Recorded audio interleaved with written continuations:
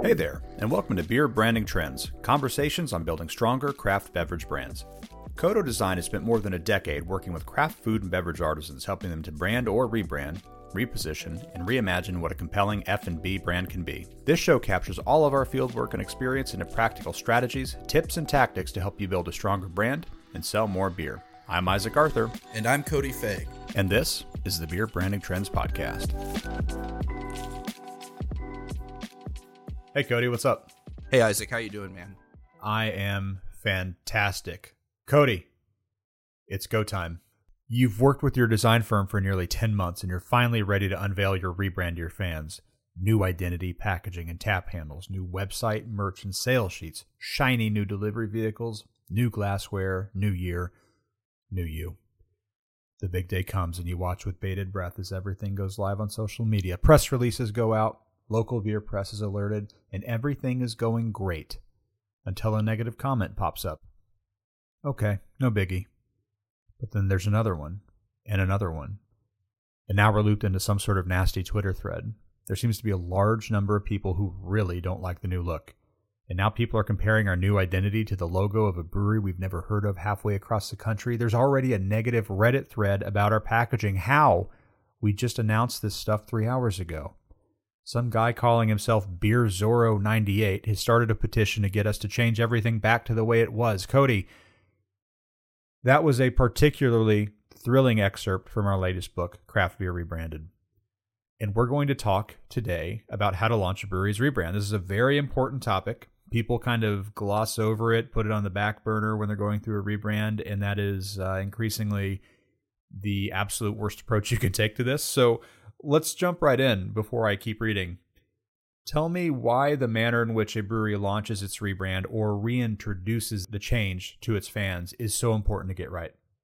So I don't want to make this sound too dire, because I think people over the years have become more literate about rebrands and why a company might change its look. I've noticed people become a little bit more understanding about that, but in general, people do not like change. I don't like change because I have to learn new stuff and I'm lazy. You are. In beer, a change can mean a lot of different things.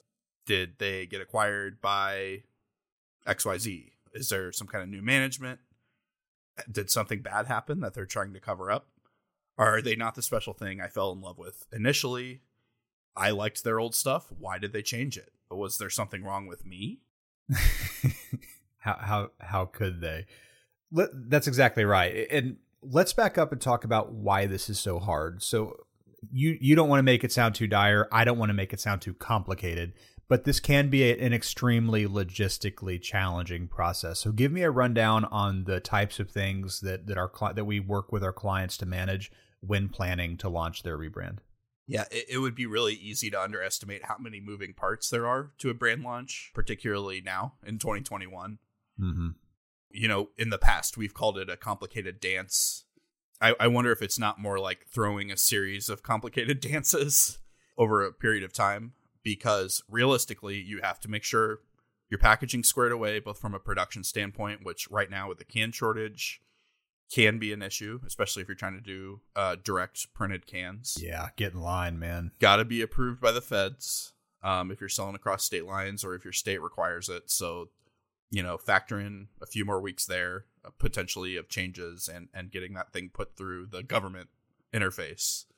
Everything has to be on hand, ready to be packaged. The beer has to be ready to go. So you're lining up potentially if you're unrolling a new flagship, for example, or you want to have beer to coincide with the launch. You got to have that ready to rock. You may or may not be launching a new website as a part of this. So not only do you have to get that new thing up there and make sure all the kinks are worked out, but potentially archiving any legacy content from the old one if you need to do that. New social media art, both avatars and kind of the banner images and stuff, but also just, hey, we're making a change kind of artwork, campaign awareness. Press releases have to go out. To say nothing of signage at your brewery, you may need to get that permitted with whatever municipality you are in. Getting it installed at times in the past overnight ahead of a launch party with clients we've had happen before. new merch, sick new hats, t-shirts, fanny packs, whatever. And all of this kind of ignoring the big soft thing of you need to start educating people, not just your customers, but internal staff, folks there at the brewery, salespeople, distributors, key accounts, everyone in the world has to have a bit of a heads up. Potentially your closer partners who kind of deserve that heads up about the impending changes. So you can see there's a million pieces kind of all moving in this horrible swarm at once. Yeah, and I can think of 2 or 3 others right off the bat, but that is a good overview. And the last point there, maybe we should stick with that for a moment. You talked about letting internal folks know, letting just the team members know. Let's talk about the most important thing that we have to do internally. This is a small thing. It's not major, but we do like to let our clients know right off the bat. What is maybe one of the more important things we should do as we prepare to launch that rebrand, aside from make the beer and get it into the fancy new cans? Correct. This is more about maybe the internal mental preparedness. Oh, yeah. It's a reality of internet.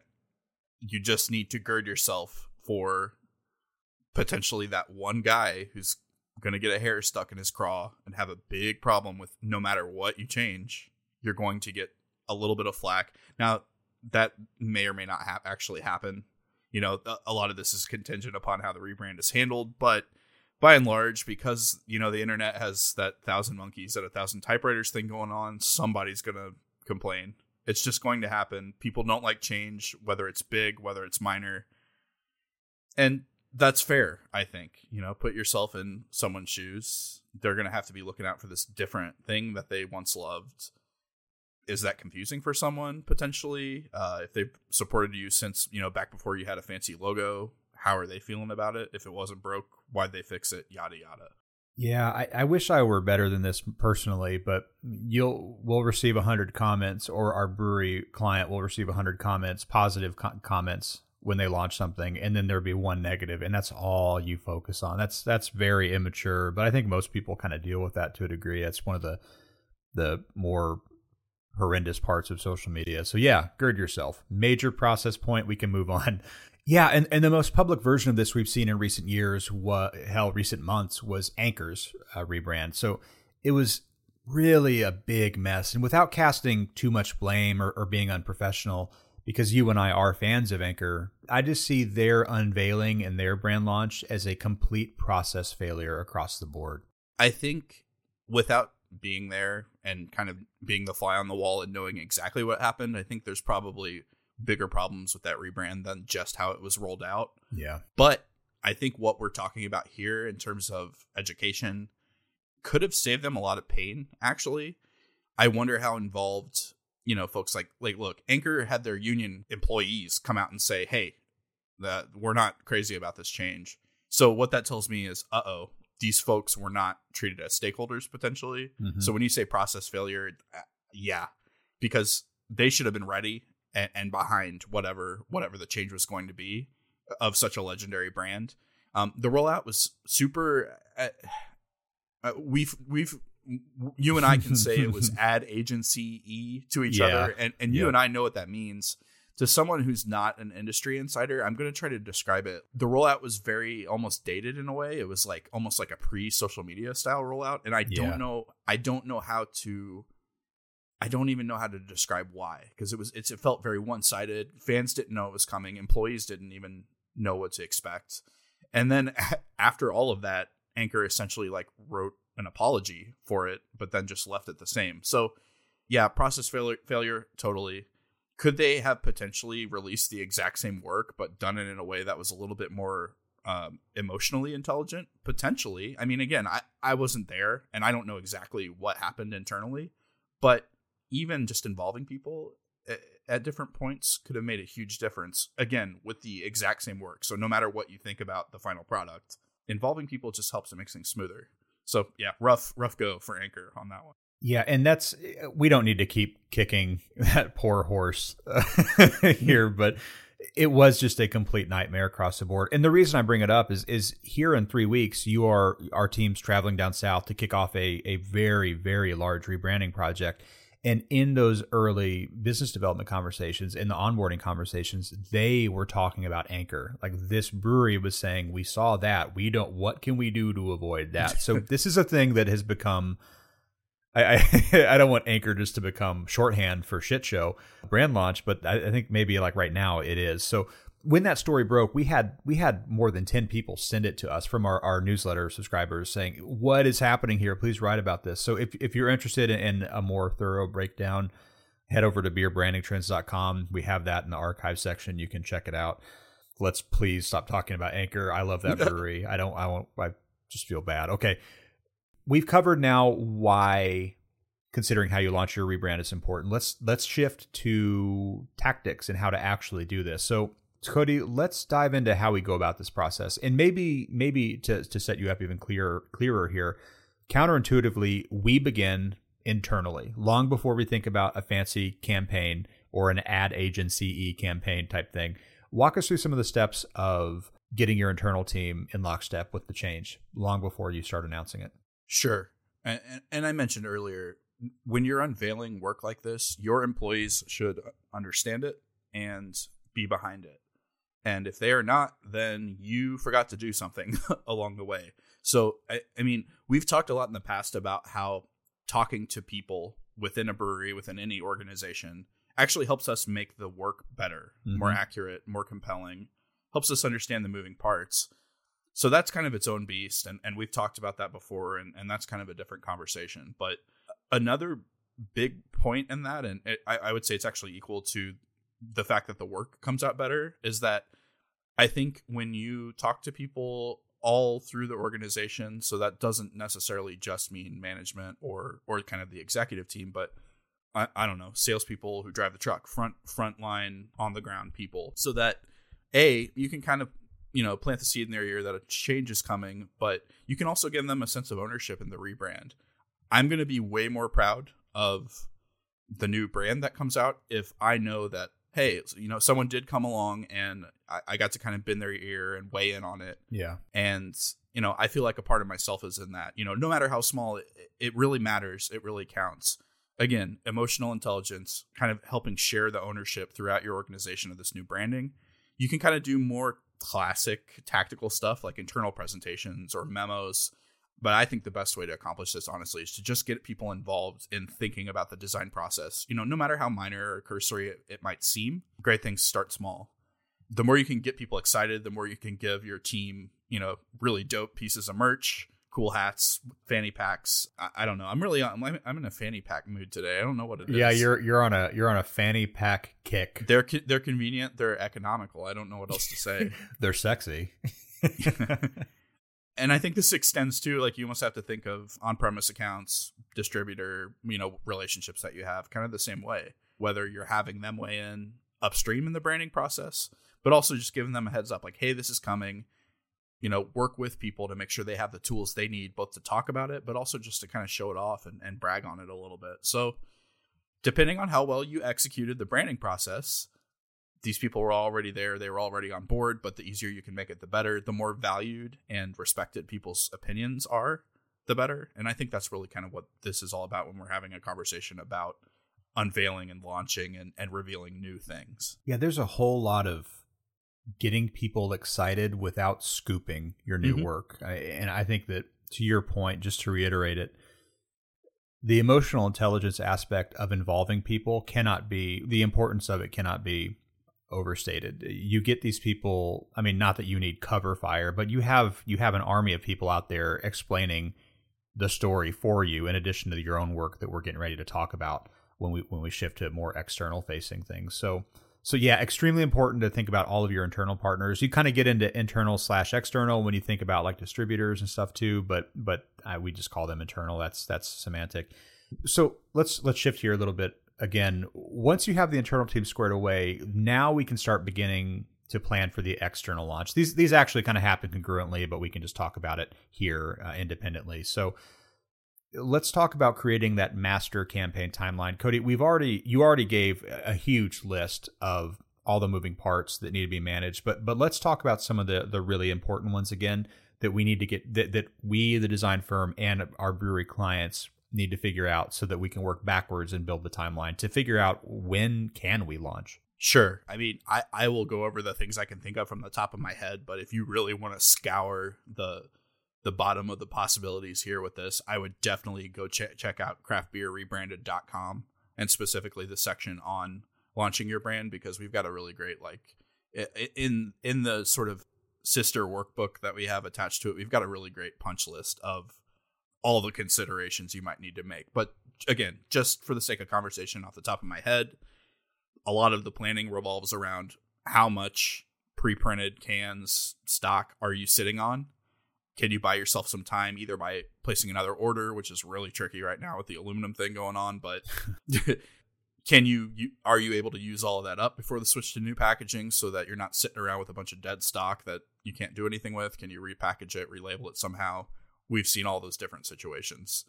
Kind of setting a target date is really important, because that will help you line up the dominoes of, hey, we actually have to make the beer. We have to get the TTB thumbs up. Production, packaging, distribution schedules all have to be taken into account. So having a target date that considers all of those factors can be really helpful, and then you can kind of work backwards from there. Same for the website launch. When is that going to make the most sense congruently? You know, in beer with breweries, so much of this ends up revolving around packaging and when we can drop the new packaging and when that makes sense, because people have so much cash tied up in the physical packaging. But website, super important. Things like social media, all of that to support it and to bolster it, super, super key. Another thing, some kind of event, a huge beer festival that everybody goes to.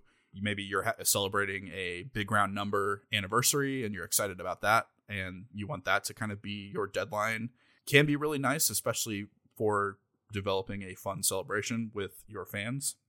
And then that's kind of the final point is there going to be any kind of beer release or event, or just, I don't know, like a fun, like, celebratory party after it's all launched so that everybody can kind of enjoy and bask in the work and celebrate the launch at the end of all of that?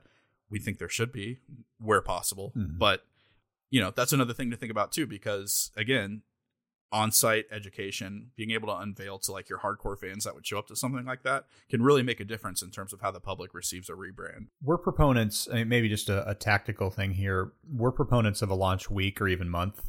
And that's almost just because of all the moving parts we've talked about here. That just gives us more time to get everything out. It just gives you leeway. You're not crushed to hit a specific day. The ship isn't lost if we don't, you know, if cans don't come in by this day, or if the website isn't live. It just, something small can throw off this really carefully choreographed thing. And so just don't pressure yourself. I mean, unless your internal culture is one that thrives on, no, we have to hit August 25th and that's the deadline. Just give yourself some time to get this squared away. So let's keep going on this. Other than unveiling your new branding on, like, a big anniversary date, or maybe making the transition to new packaging, that usually is the most important thing because of how important that artifact is, how important your packaging is. That's usually the main driver of when we can launch a brewery. We've got all these other parts, obviously, like getting packaging in-house, launching the website. But getting your packaging, that's usually we were talking about building a master timeline here. That's kind of the thing that holds up everything else. And that was even before the aluminum shortage. But if you can get all of that stuff in time, like even like a large chain retail reset or something, it's just not as pressing as can we actually get the packaging and execute on this stuff. So making sure that is ready to go is one of the most important, just big flags that we can plant and go, okay, now we have to work back X amount of weeks to start thinking about our launch campaign. So, and not to keep repeating our points here, but you really should be talking to your vendors, your can bottle vendors, whomever they are, really early. You need to factor in TTB approval. You need to factor in production. That really frustrating thing if you're getting painted cans where you have to send in your art and just sit there for 3 months with nothing happening because they just need your art for some reason 3 months early. How much old stock are you sitting on? Is that just sunk cost and we're going to toss all that? Are we going to label over it? Are we going to move with new packaging out in the market alongside old packaging? That's actually a good point there. That often dictates if we roll everything out at once or stagger the release with old and new stock in marketing or branding in the market at the same time. Cody, is that the end of the world? Honestly, I can't think of a project where everything rolled out exactly at the same time. Yeah, maybe once actually out of like 15 right rebrands. And that's just because it's the more successful you are, the more moving parts you have, it just gets harder and harder. In a perfect world, yes, of course, everything comes on, goes live at once.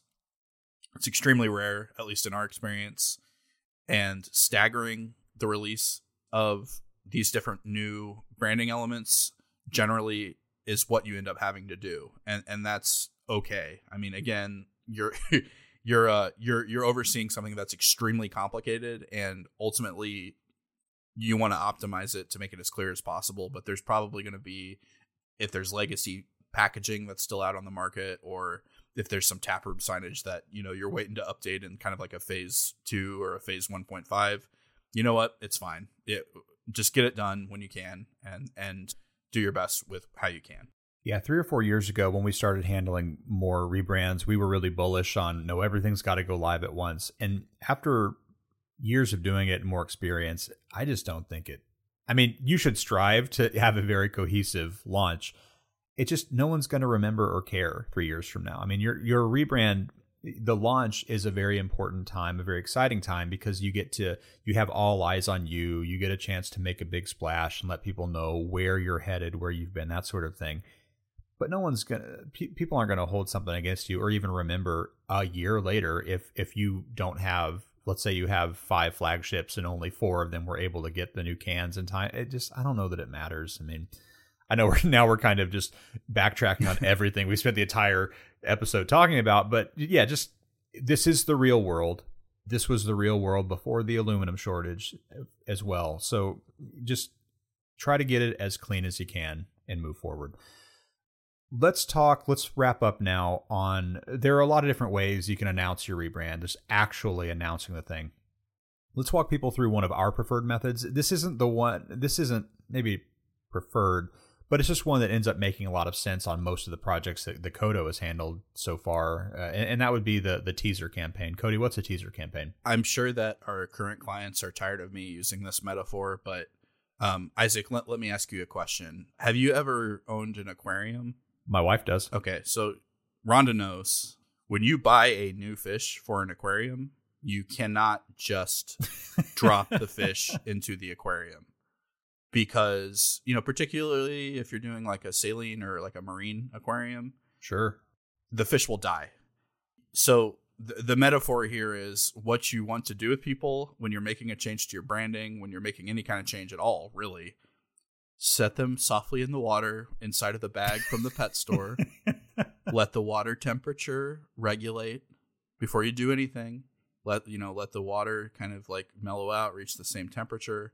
Then you poke a small hole in the bag to let a little bit of that salinity and make sure the like alkaline balance is proper, and the fish kind of gradually switches over to the new water. And then after like 2 hours or whatever, then you can dump that thing in there, because who cares? It's a fish.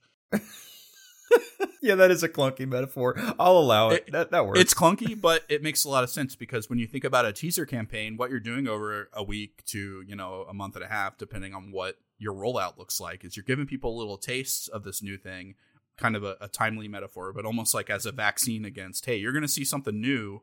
Don't panic. You're already prepared for this moment.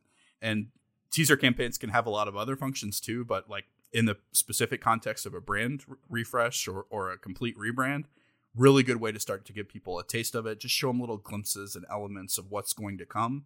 Maybe you're giving a little bit of inside baseball into like how the different decisions were made.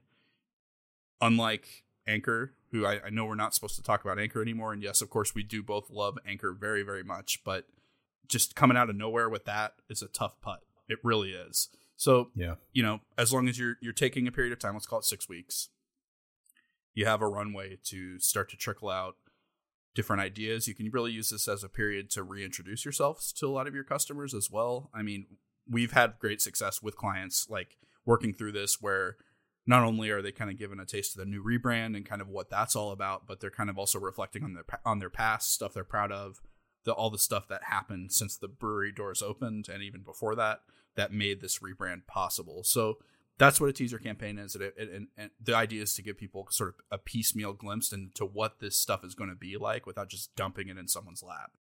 That's right. And to reiterate an earlier point, don't worry about oversharing. As long as you're not just plopping the new branding and packaging on your social media before it's all ready to go out, I think oversharing isn't a concern. Just share more and let people know a change is coming both internally and externally, and it's going to go fine. And also gird yourself. We outlined this process extensively in Craft Beer Rebranded. As Cody mentioned, head over to craftbeerrebranded.com if you want to read more about this. Check out the workbook to get that punch list that Cody mentioned. And that is all I've got today, Cody. Thank you. This has been a thrilling conversation. I'm interested to talk to you about fanny pack strategies moving into 2022. I have thousands. Thank you, Isaac. Goodbye. Thanks for listening to Beer Branding Trends. If you like what we're doing here, if you find this valuable, please rate and review us over on iTunes. And head over to beerbrandingtrends.com to join more than 5,000 subscribers who receive our monthly email newsletter covering strategy, currents, and actionable advice from Kodo Design, a branding firm on the front lines of beer and beverage branding. Take care. We'll catch back up with you soon.